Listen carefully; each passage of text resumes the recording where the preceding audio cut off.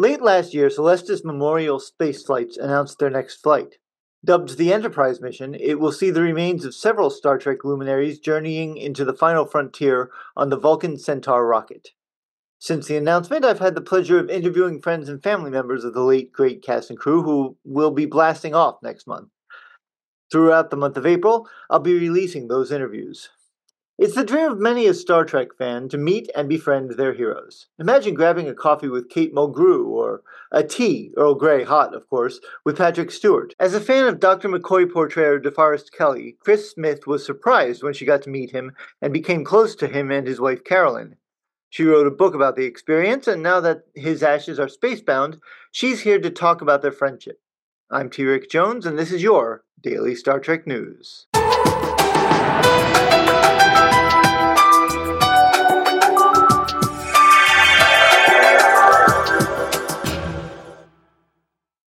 You were a friend of DeForest Kelley's, but you were a fan first. So just tell me a little bit how you met him. Certainly. I was a Star Trek fan. This carbon dates me way back, when Star Trek was really on TV. And in its, third year, in 1968, May 4th, 1968, I found out that he was going to be in a parade in Wenatchee, Washington, which is about 90 minutes away from where I was.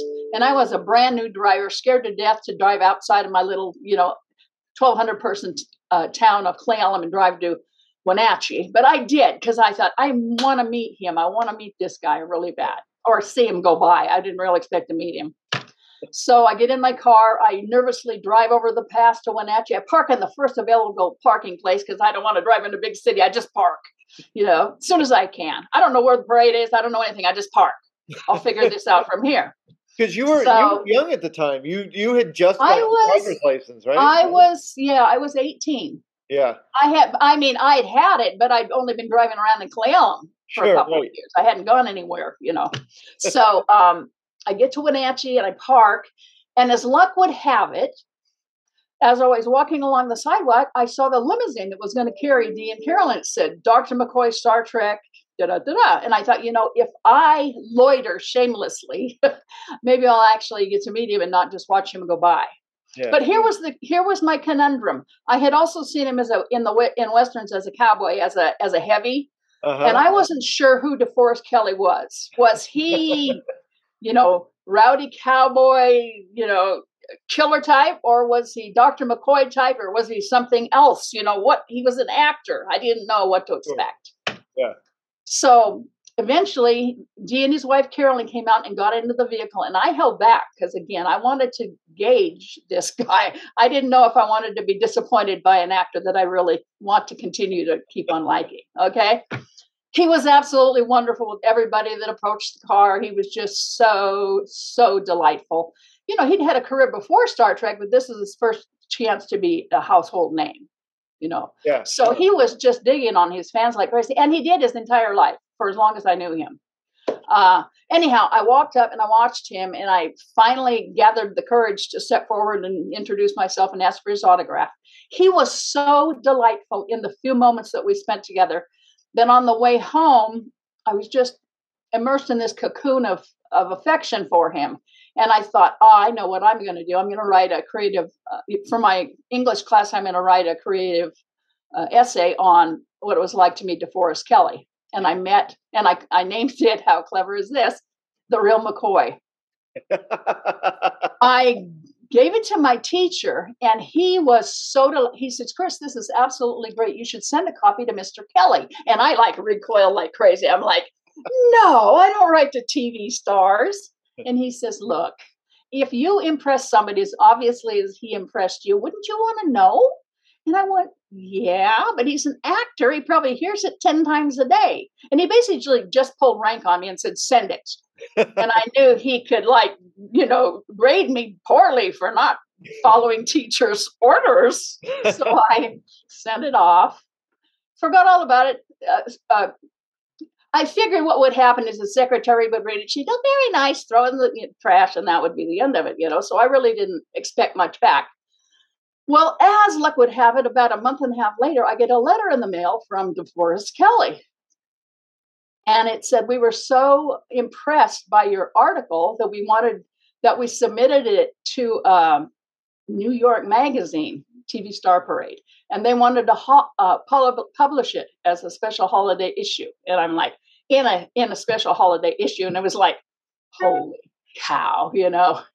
My parents had to peel me off the ceiling because I had wanted to be a writer my whole life, but I'm living out in the sticks. I don't know. I'd never submitted anything. I didn't think I was, in quotes, ready, you know. Yeah. And then he did it, and they didn't change a word. And it was like, wow, that was good enough for a New York publication. So I continued to write. When the article came out 6 months later, I was afraid they were going to change things, but they didn't change anything. So that's what gave me my encouragement, really. Yeah. And when it finally came out 6 months later, I wrote the Kelleys another note thanking them again for launching my writing career. And they wrote back to say, we are just so delighted. We hope this makes you a celebrity in your own right in Cle Elum. And then I continued. I wanted to continue to write to them. I had about 25 pen pals. I'm a writer. I love writing. Sure. Yeah. So I had and I was going to write again. And my mother says, Kris, the man has been very kind to you. Don't drive him crazy with your incessant letters. I figured she was right. And I just didn't write again. Yeah. Besides that, after this, we went building restaurants all over the country, and we really didn't have an address. We were living like turtles in a fifth wheel trailer. So, but however, fast forward 18 years later, the 20th anniversary of Star Trek comes up, and Dee's going to be in Spokane, which is now across the state from me. But it's like, I owe this guy a long overdue thank you for launching my writing career, because by now I'm a published writer. I mean, I've been doing stuff, you know. Yeah. And so I sent him this cute little note saying, I owe you a long overdue hug. Hope to see you in Spokane. And then my teenage years flooded back, and I thought, oh my gosh, that was such a silly thing to say. How goofy was that? I almost talked myself out of going, but I had my little 10-year-old nephew along, and he was a Star Trek fan, and he's like, let's go. So we went. We were staying in a KOA campground because I didn't have a lot of money for a hotel.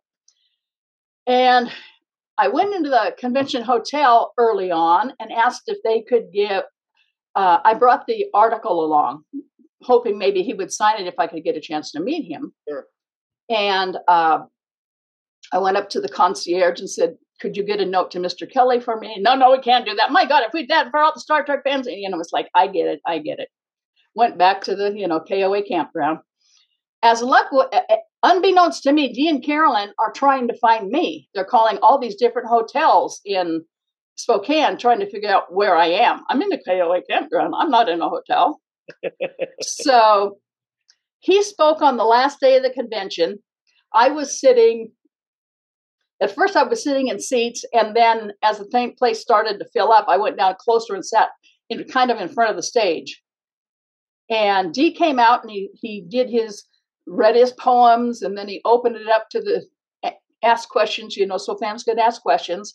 Uh-huh. And I kept wanting to raise my hand, but there were 3,000 people there, and I'm kind of shy, and I didn't really want to draw attention myself necessarily. Sure. And I saw him look at his watch, and I thought, he's looking to see how much more time he has on stage. If you don't do it now, you'll never do it. Raise your hand.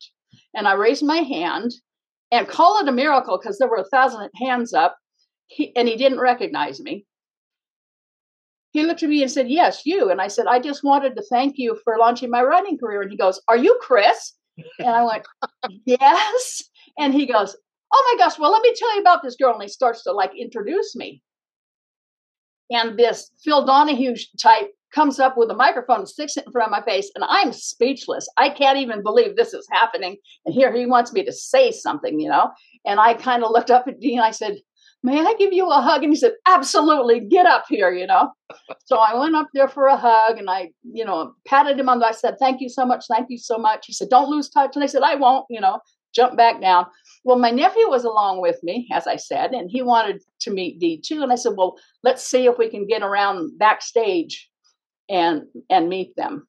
So we were able to do that and get a picture together with him at that time. That's the beginning of a very long 30-year story. I mean, I wrote a book about it. If people want to know more about it, it's called DeForest, Kelley, Up Close and Personal. Anyhow, it's at Amazon. It's at Amazon. They kept encouraging me as a writer just all along the years, all along. And then in 1989, they started to encourage me to move to Hollywood.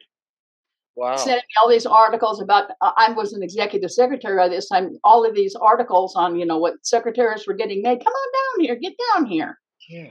I had an African serval cat, which is a wild, knee-high type wild cat from Africa, although he didn't know he was a cat, let alone a wild cat. So I had to, go through all the trouble of getting permits and stuff for him too, to come in. Carolyn was in love with Deacon, my cat. She sent him a travel bag so he could move to California. I mean, it was just all this. There was this, after I met them in Spokane, they said, don't lose touch. Here's our address. Send us all your articles. We want to stay in touch. So at that point, I became a pen pal, like Mom told me not to do. Then they encouraged me to move to Hollywood, and I did. And Dee helped me get my foot in the door in Hollywood. And I mean, it just goes on and on. At the end of his life, I ended up being his personal assistant and caregiver. Oh, wow. The last few months of his life. So the reason I wrote my book is because Dee gave me permission to write his biography, but I am an anecdotal writer. I'm a storyteller. Sure. I'm not a researcher or an interviewer like you guys are. Okay. That's not my passion. Sure. So I gave the biography to Terry Rio, who wrote a wonderful book called From Sawdust to Stardust, which you may have read. She came to me and she said, how did you go from becoming a fan on the outermost reaches of fandom to being at his bedside when he passed away? And the question threw me for a loop. I said, I have no idea. That's something you would have had to ask Dee. And she goes, no, you know the answer. You just have to connect the dots. And because I'm a journalist, I went back into all of my journals and went, oh, this happened, and then this happened, and then this happened, and then this happened. And I connected the dots. The reason I wrote the book is because I couldn't answer a question. And I thought, I have to answer that question for myself, let alone for anybody else. And during this journey in the book, people are actually able to feel like they are meeting Dee and interacting with Dee. The reason I wrote the book is I wanted, after Dee passed away, I heard so many people say, he seemed to be a nice man. And I went, he didn't just seem to be a nice man. He was genuinely the full meal deal. He was salt of the earth. He was perfect, so I thought, well, if I tell my story, people can follow along and fall in love, in quotes, fall in love with him in the way that I did, although he was more a father figure than a romantic figure, Sure. And it worked. It worked because the people who have read it have said, oh my gosh, now I feel like I know him. People who read the book who didn't know anything about DeForest Kelley, but who just wanted to support my writing career, said, I fell in love with him. I cried when he died in the book, and it's like, that's what I wanted. I wanted people in the future, people young. Most of the people who come to me now are 14, 16, 18 years old. They weren't even here when Dee was on the planet. Yeah. So they get an opportunity to meet him. You mentioned his Westerns. And actually, one of the things I wanted to talk to you about, he was, before Star Trek, he was known as a villain in Westerns. I mean, he was, and in fact, right before he died, he received a Golden Boot Award for his work. Yes, he did. I remember the first time I saw him in something that wasn't Star Trek, it was Gunfight at the OK Corral. Uh-huh. I was like, oh, he acted in other things. I just didn't know, as a kid. So, and he was wonderful in all of those roles. Did he ever talk to you about his career in Westerns? He mostly talks about his career in Westerns. I think he was a cowboy at heart. Yeah. Okay. Yeah. I never tried to pry into, I basically, when I'm with somebody, I usually wait for them to tell me what they want to tell me. I don't ask them. I mean, now I wish I had asked a few questions. Sure, but generally, he would just open up and say, "Oh my gosh, when I was doing Apache Uprising, this happened, whatever." And even on stage when he was doing Star Trek conventions, he usually talked about his Westerns because a lot of funny things happened during his Western career, But mostly, I think he was a cowboy at heart. Yeah. Star Trek is basically a space Western. It is. It was conceived. So it makes sense that he came in. But Gene Roddenberry always wanted him to play the Doctor on Star Trek, always from the very beginning. Actually, Gene Roddenberry gave him his pick of the 3 roles, and he did. I don't know if I knew that.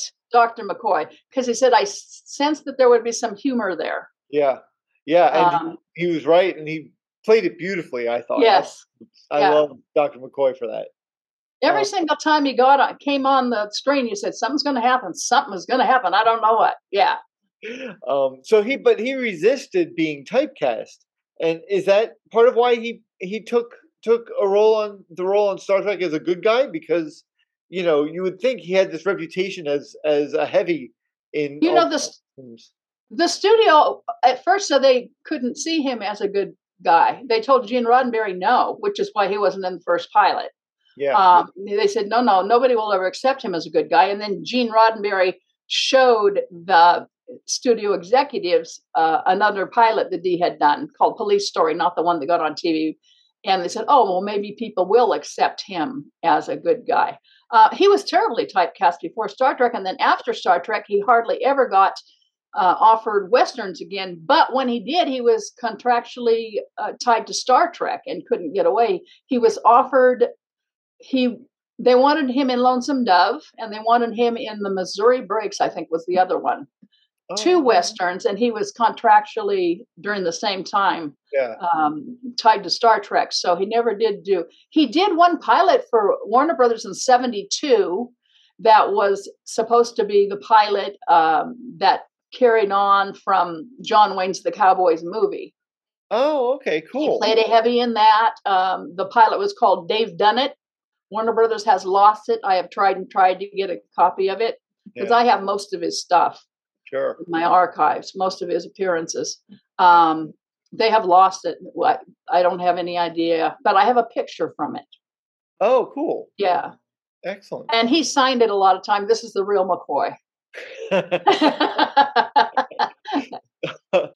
He used to sign, a lot of his fans became doctors later on as a result of his, and whenever a doctor would ask him to sign a photo to him, he would sign to Dr. Whoever, the real McCoy, R-E-A-L McCoy, from the R-E-E-L McCoy. And boy, doctors love that. They put those on their walls like crazy. He was very proud of his association with doctors and how he inspired people to become doctors. He considered that his chief legacy. He said I think Dan Madsen one time asked him how he would like to be remembered. He was such a humble guy. He says, well, sometimes, my question is, will they remember? I don't think he had any idea that we would be talking about him a quarter of a century later. I think he just was glad to be along with the party, along for the ride. And I just think he would be blown away by the continuing interest in and love for him that, kids, again, as I said, who weren't even alive, just falling head over heels for him. Yeah. Because he was such a gentleman. They can catch him on YouTube in interviews and stuff like that and get to know a little bit more about DeForest Kelley. But in interviews was a little more reserved than he was in real he wasn't a particularly comfortable interviewee. He was kind of shy in real life. Sometimes you had to lean forward to hear him. He was just so not actory. Yeah. Oh, I got to tell you one more cowboy story if you want to hear a cowboy story. Yeah. His friends from way back from the time he was 18, of course, followed his career. But one of the gals at one time said to him, oh, I could never watch you in a Western. And he said, why not? He said, because I could never believe you as a bad guy. I couldn't get there. At which time, don't ever tell an actor he can't do something. At which time he turned into one of his bad guys and confronted her. It scared her so bad she started to cry. And then he started to cry. I didn't mean to scare you. I just wanted to show you I could do it. I believe you. That's enough. Yeah. Now, when Star Trek V happened, I don't think I realized there was a pay dispute, and they weren't going to hire him because they didn't want to pay what he wanted to pay. And I'm sure there were lots of letters, but you sent one Do you have that poem to hand? Would you read it? When it seemed possible that Star Trek V might proceed without D due to a salary dispute, I wrote the following poem to try to convince the studios that the picture couldn't fly without him. And it was to the attention of Frank Mancuso, William Shatner, Harv Bennett, and whoever else it may be concerned. Star Trek V, dead or alive. You waited a whole year so Spock could appear. You didn't use another actor. It'd have killed the success factor. And we know you wouldn't swap Kirks. We don't believe we're embarrassing jerks. So what makes you think you can do without Kelley? What are you using for brains, sand or jelly? You want our support and hard-earned money? You better be bringing us D then, honey. You'll ruin our joy in the bottom line if you don't wake up and pay him to sign. No one wants Star Trek to die. We all want to help it fly. But we have this god-awful premonition. Without DeForest Kelley, who will pay the admission? This is not an idle threat. If Kelley's out, you can take bets. The show will fold, and the only long lines will be irate former fans carrying signs. Mrs. Kelley dropped me a note after Richard called and read us your poem to the studio. Very clever. Oh, but they did. Richard then called and said, oh, no, he's signed. We've accepted. So that's good. They would be crazy not to. Oh my gosh, I can't even imagine. They were thinking of Hal Holbrook, and I like Hal Holbrook, but no. Yeah. No. It had to be D. And then they went on to Star Trek VI, and you actually got to visit that set, right? I did, yes. They said don't stay more than 40 minutes, and I'm like, okay. Well, he didn't show up for more than 40 minutes, and I thought I'm going to hang here at least till I can see D. And we did. And D came on to the set. I had never seen him as Dr. McCoy, in makeup, and he was wearing a deerskin for that scene in Ruropenti. Sure. He wears this deerskin, and of course, by now they've met Deacon, I call him my serval son, my kitty, my wildcat from Africa. They're in love with him. He comes over draped in a deerskin, and I said, Uncle D, you know what Deacon's going to say about you wearing furs? And he goes, don't tell him. It's what they gave me in wardrobe. I said, I won't tell.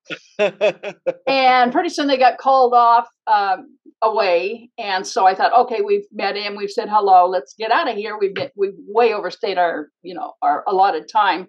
Yeah. And I got home and the phone rang and he picked up the phone and says, where did you go? The next scene was mine. And I said, we didn't know that. So he passed away in 1999. Let's talk a little bit about the Celestis launch. Who did they contact about including D in this flight? Was it you? They didn't know that D was even an option because he had passed away so many years before. I don't even know if Celestis was a thing back when D passed away. Yeah. So they had no idea they would ever get DeForest Kelley's DNA on the launch. Yeah. But I interviewed for my podcast, Ever New, Mark B. Lee, who is an ambassador for Celestis. Sure. And he mentioned this, and I said, I want to talk to you after this podcast is over. I have a question. So after the podcast, I said, do you think they could use a lock of D's hair and get DNA from that? And he said, why? And I said, because I have a lock of D's hair. And he goes, you're kidding me. I said, no, I have a lock of D's hair. And he said, let me check. Within 3 hours, like, oh, heck yes. Yes, we can. Please send it to the lab. So that's how it happened. They realized, oh, my gosh, we can get Dr. McCoy on the flight, too, which they thought would never happen. I mean, it couldn't happen. He was cremated. How do you do that? Right, sure. How do you think D would feel about being launched into space? When D was asked years and years ago if he would go into space, he said, in a heartbeat. I don't know if Carolyn would have allowed him, but he wanted to go. Yes, in a heartbeat. So, yes, I wouldn't have done it if I didn't think he wanted to do it. Plus the idea that he's going up with his castmates, all of whom he loved. I think he'd be real. I wouldn't have done it if I didn't think it would be a plus for him. They gave me 2 minutes, and so I pre-recorded a 2-minute thing that they will show at during the memorial service. Oh, that's great. If you go to Celestis.com right now and click on the Enterprise flight and on the participants, you can find DeForest Kelley. Yeah. And there is a 5-minute thing that I pre-recorded earlier that you can see now.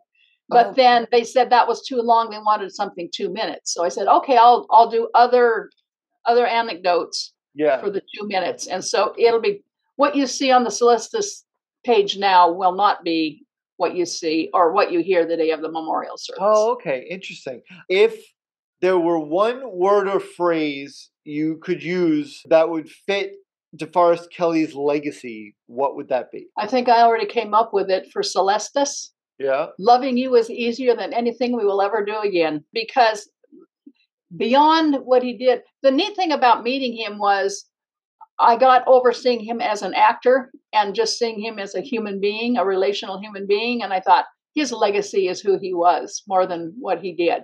Yeah. Sure. So, yeah, I think just the fact that he exuded, when you were in his presence, didn't matter who you were, you felt beloved. And that's not frequent with a lot of people. Plug your book for me. I'm going to put Amazon in the show notes. It's called DeForest Kelley, Up Close and Personal.